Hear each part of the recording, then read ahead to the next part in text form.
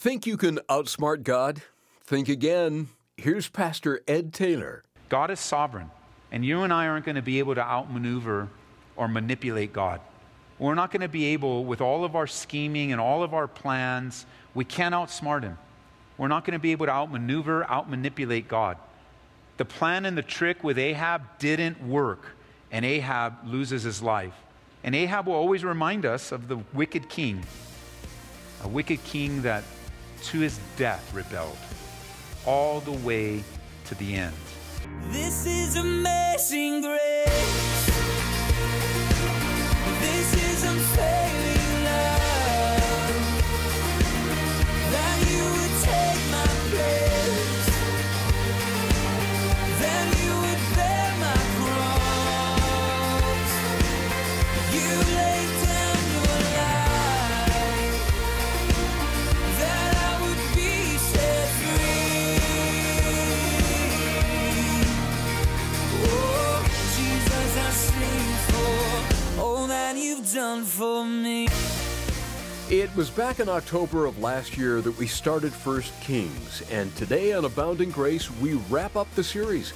In recent days, we've been following the rule and reign of King Ahab. His life speaks of what will happen if we refuse to turn to the Lord, and what the wages of sin really is. Sadly, his story didn't end well, but that doesn't have to be the case for you. Let's join Pastor Ed Taylor for the rest of his message, Man Can't Outsmart God. Back in 1 Kings, disaster, according to verse 23, is what's happening to Ahab, finally.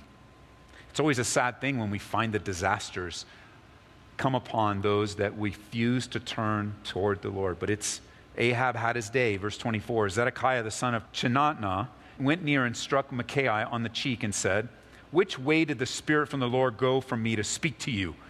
And Micaiah said, "Indeed, you shall see on that day when you go into the inner chamber to hide." And the king of Israel said, "Take Micaiah and return him to Ammon, the governor of the city, and to Joash, the king's son, and say, 'Thus says the king, put this fellow in prison. Put this fellow in prison and feed him with bread of affliction and the water of affliction until I come in peace.' And then Micaiah said, 'If you ever return in peace, the Lord has not spoken by me.' And he said, 'Take heed, all you people.'" Verse 29, so the king of Israel and Jehoshaphat, the king of Judah, went up to Ramoth Gilead. And the king of Israel said to Jehoshaphat, "I will disguise myself and go into battle, but you put on your robes." So the king of Israel disguised himself and went into battle. So Ahab does decide to go into battle, but he disguises himself, encouraging Jehoshaphat to wear the royal robes to become a target. It's a great guy to go to battle with. We already know what his true character is. And it's discouraging because here are two kings aligning themselves together, giving each other their word, but one is a liar and a fraud and a deceiver. Now, tying back together with the gift of discerning of spirits or the gift of discernment, have you ever been betrayed by someone?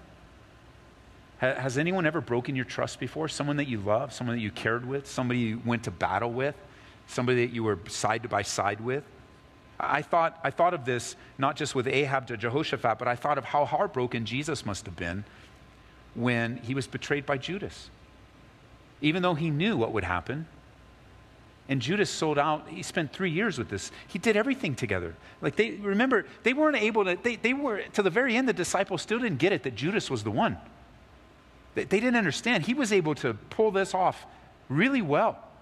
He looked like a disciple, he acted like a disciple, he sounded like a disciple, and yet for 3 years he served. He didn't just betray Jesus, although that's his greatest betrayal. He betrayed everyone else. And he betrayed all of that relation, that tight-knit, even though they had their ups and downs, with the exception of Jesus, they all made mistakes. They all did things that were goofy, and they were at each other's throat at times and competing and all of that normal human stuff. But Judas betrayed the other 11. The guys they went to battle with. They went and saw miracles. He was a part of it. And what did he sell them for? For silver? Something that's so worthless and lacking value. I looked up the word betray. It literally means to expose to danger by treacherously giving information to an enemy. That's what the word betray means. to expose to danger by treacherously giving information to an enemy. A second definition is betray means to be disloyal to. And it's painful to experience this in the world among those who hate God, but even more so those who profess to love God and profess to love you. And that's where Ahab is right now. It's all throughout the scriptures, unfortunately. If you have been betrayed, you're not alone. It's an unbearable and difficult thing to endure. The Proverbs say in chapter 10, verse 18, to hide hatred is to be a liar, and to slander is to be a fool. People with hate in their hearts may sound pleasant enough, but don't believe them. Proverbs chapter 26, verse 24. Though they pretend to be kind, their hearts are full of all kinds of evil. And while their hatred may be concealed by trickery, it will finally come to light for all to see. And I would just say this, not everyone that is saying that they're side by side with you is not side by side. That's why you just need to pray, because you don't want to be taken advantage of by Ahab. It's going to be, one of the positive things I guess you could say with Ahab is it's going to come back on his head. But I mean, if you're Jehoshaphat, you're like, man, whatever you want to do, let's go take this battle.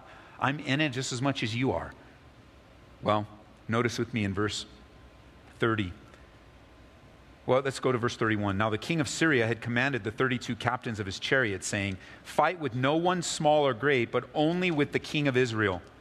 And so it was when the captains of the chariots saw Jehoshaphat that they said, surely it is the king of Israel. Therefore they turned aside to fight against him, and Jehoshaphat cried out. And it happened when the captains of the chariots saw that it was not the king of Israel, that they turned back from pursuing him. They didn't have a beef with Jehoshaphat. They were after Ahab. Now it happened, verse 33, that when the captains of the chariots saw that it was not the king of Israel, they turned back. Verse 34, now a certain man drew a bow at random and struck the king of Israel between the joints of his armor. So he said to the driver of his chariot, turn around and take me out of the battle, for I am wounded. The battle increased that day, and the king was propped up in his chariot, facing the Syrians, and died at evening. The blood ran out from the wound onto the floor of the chariot. Then as the sun was going down, a shout went throughout the army, saying, every man to his city, and every man to his own country. And so the king died and was brought to Samaria, and they buried the king in Samaria. Verse 38.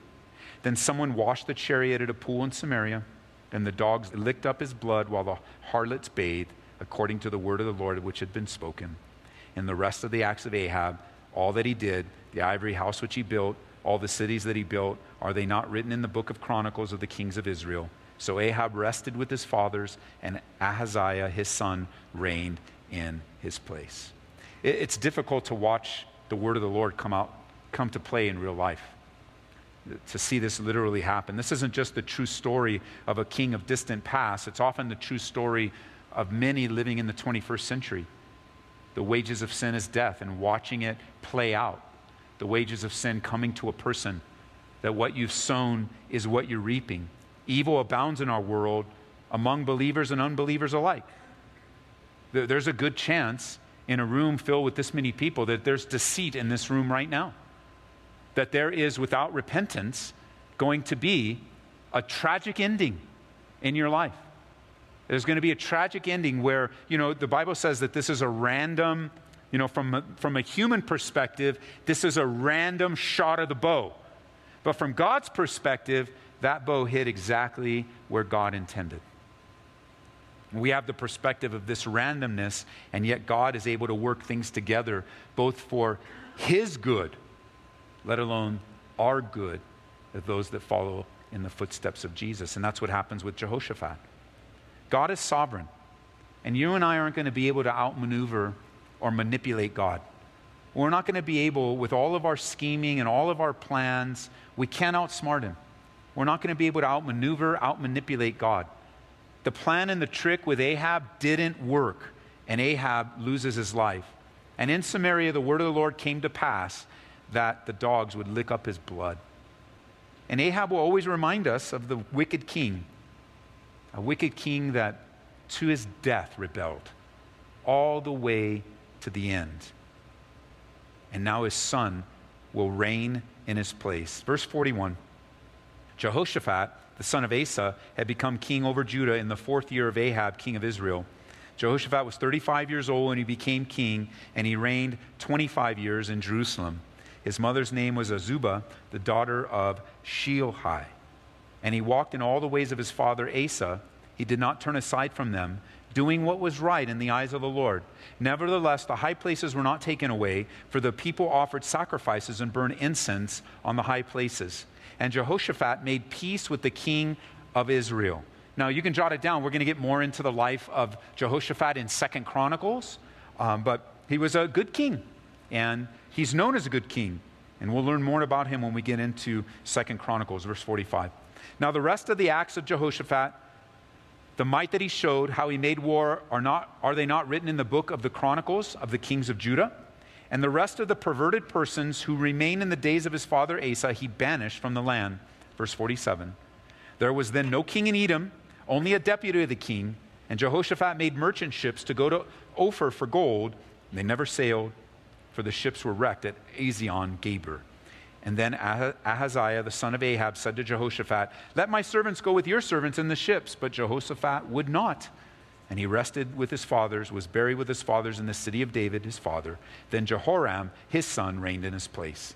And then verse 51, Ahaziah, the son of Ahab, became king over Israel in Samaria in the 17th year of Jehoshaphat, king of Judah, and reigned 2 years over Israel. He did evil in the sight of the Lord, and walked in the way of his father, and in the way of his mother, and in the way of Jehoram, the son of Nebat, who had made Israel sin. Can I just pause there, parents? Verse 52.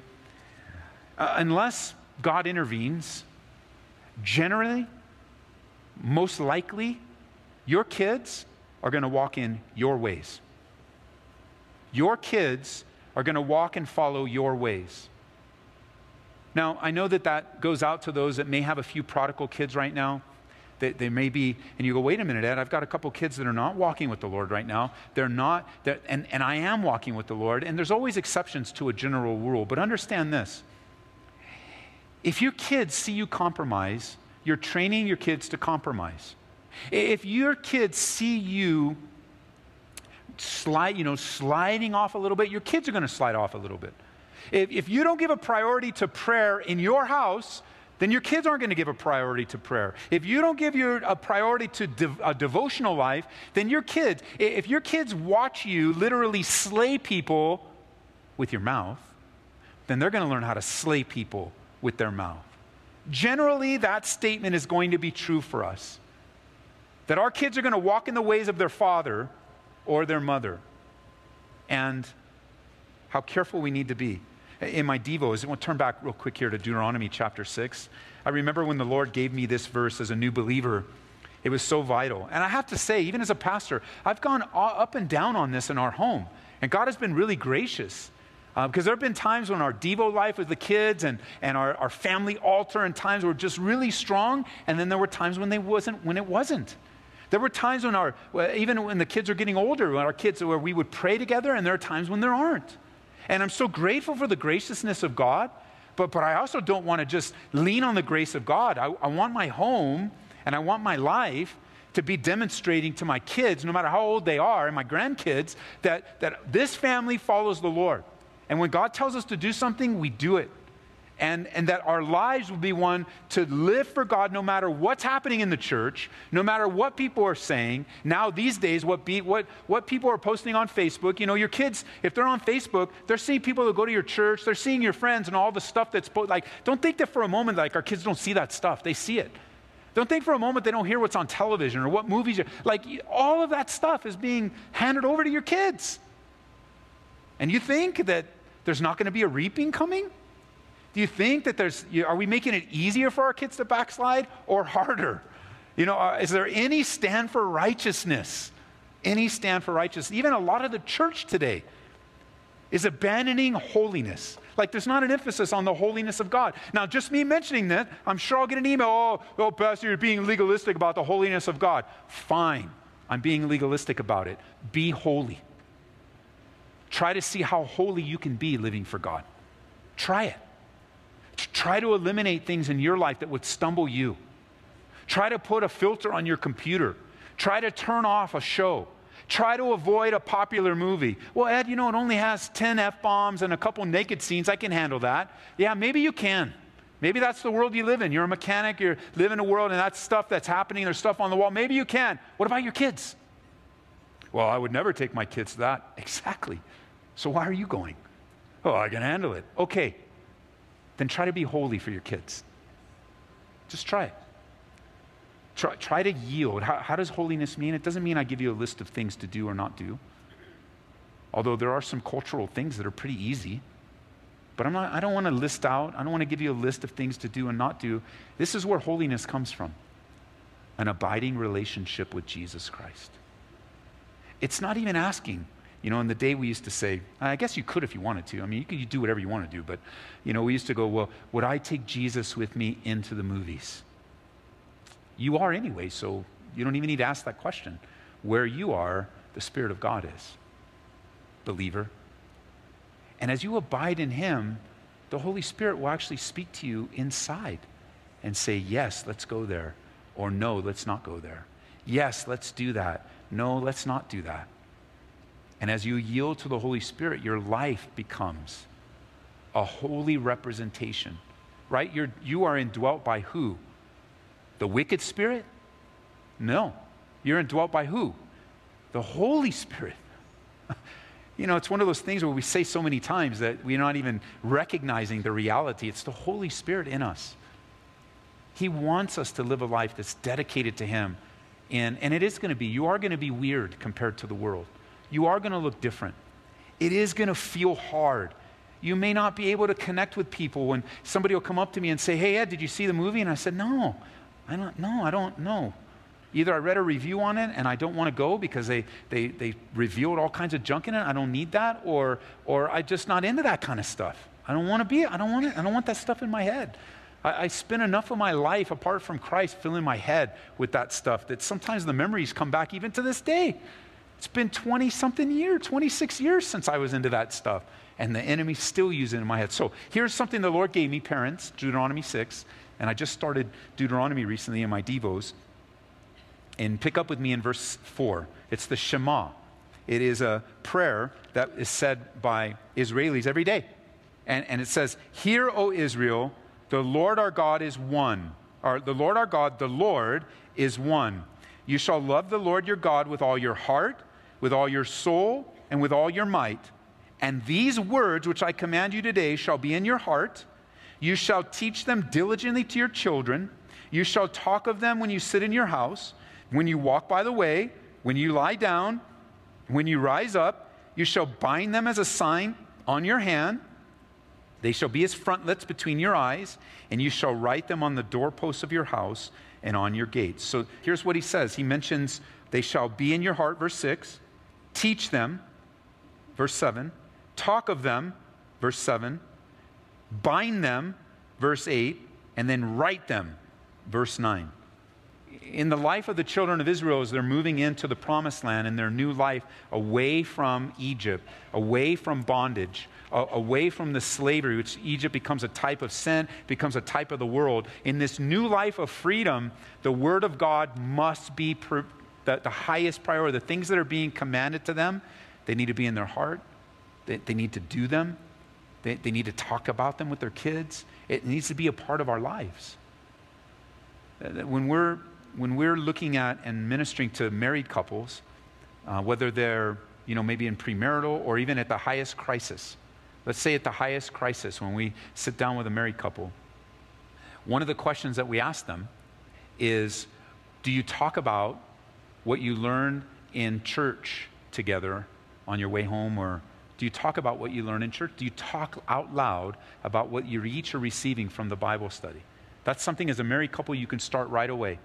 That as you come to Bible study, you're listening to the same, or maybe your husband wasn't able to come or your wife wasn't able to come, and you can write down your notes and just say, hey, the Lord gave me this. And it doesn't have to be like Ed said that. Don't worry about what Ed said. So what's the Lord? What verse came out? What part of Jehoshaphat really spoke to you in contrast to Ahab? What is it about sowing and reaping that spoke to your heart? What is it about, hey, look, Ahab finally met disaster. And all along the way, haven't we learned with Ahab, as rotten as he was, God was gracious. God was gracious. God was gracious all the way to the very end. all the way to the end.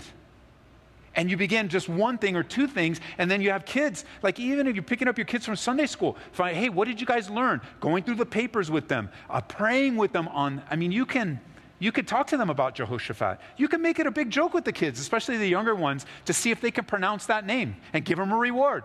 Here's a word. I want you to learn how to pronounce Jehoshaphat. And by the end of the week, on Friday, if you can pronounce Jehoshaphat, because I can't even say it right, I'm going to give you $1. And you go, come on, Ed, I'm going to bribe my kids to talk about the Bible? Yes, it's okay. It's okay to bribe your kids. There was a teacher that my son had at Calvary Chapel in Downey. Eddie had his teacher in school when he was at the school there, and he also had him in Sunday school. His name was Bear, and that's what he was. He was just a big, big bear. And I found out as a newer believer that Bear was bribing my son to memorize the scriptures. And I had a big problem with it. So I went to Bear, and I had a little discussion with Bear. But Bear is a big guy, so I was kind and nice, and we were friends. And I said, I just don't understand. I don't want you to bribe my son. It doesn't feel right. It doesn't. And he says, Ed, listen. What is it, $1, 50 cents? And I said, yeah, whatever it is you gave him. And is he happy? Yeah, he's happy. And did he memorize the scripture? And I said, yeah, he's memorizing scripture like crazy. He wants his pockets to be filled with quarters. And Bear looked at me and he said, there's nothing wrong with rewarding kids for doing the right thing. It changed my whole perspective. And if that means, I can give $1 to a kid so they can memorize a scripture, or it means I could give a lollipop to help make them happy and have a thought that, man, pastor gave me a lollipop today, or it was fun at church. Man, anything that we can do to plant seeds into kids' hearts, we need to be doing so that we can get them at a young age to love the Lord God with all their heart, soul, and mind. And the primary responsibility for that is mom and dad. And it's never too late. Never too late. You look back and go, well, Ed, my son is 30 years old now. Well, bribe the guy. Tell him you'll take him out to lunch if he comes to church, or do what you need to do to sow the seeds of love into your kids, your grandkids, and see what God might do. Coming back to 1 Kings 22, Ahaziah, he reigns. He does evil in the sight of the Lord, verse 52, because he walked in the way of his father. And verse 53 says he served Baal and worshiped him and provoked the Lord God of Israel to anger, according to all that his father had done. And as we opened up 1 Kings, it began with a man after God's own heart and a united kingdom, remember, as we were learning about Solomon and what God was doing in Solomon's life. And how does the book end? With really two godless kings on two thrones in a divided nation. And, Jehoshaphat, he rests with his father. Jehoram, he's not walking in the ways of the Lord. Ahaziah doesn't walk with the ways of the Lord. And, it could be the same testimony for us. God wants us to be in the long haul, man, all the way to the end. And may the Lord strengthen us in that way. You're listening to Pastor Ed Taylor on Abounding Grace, and the final message in our series in 1 Kings is called Man Can't Outsmart God. You can hear it again online at calvaryaurora.org.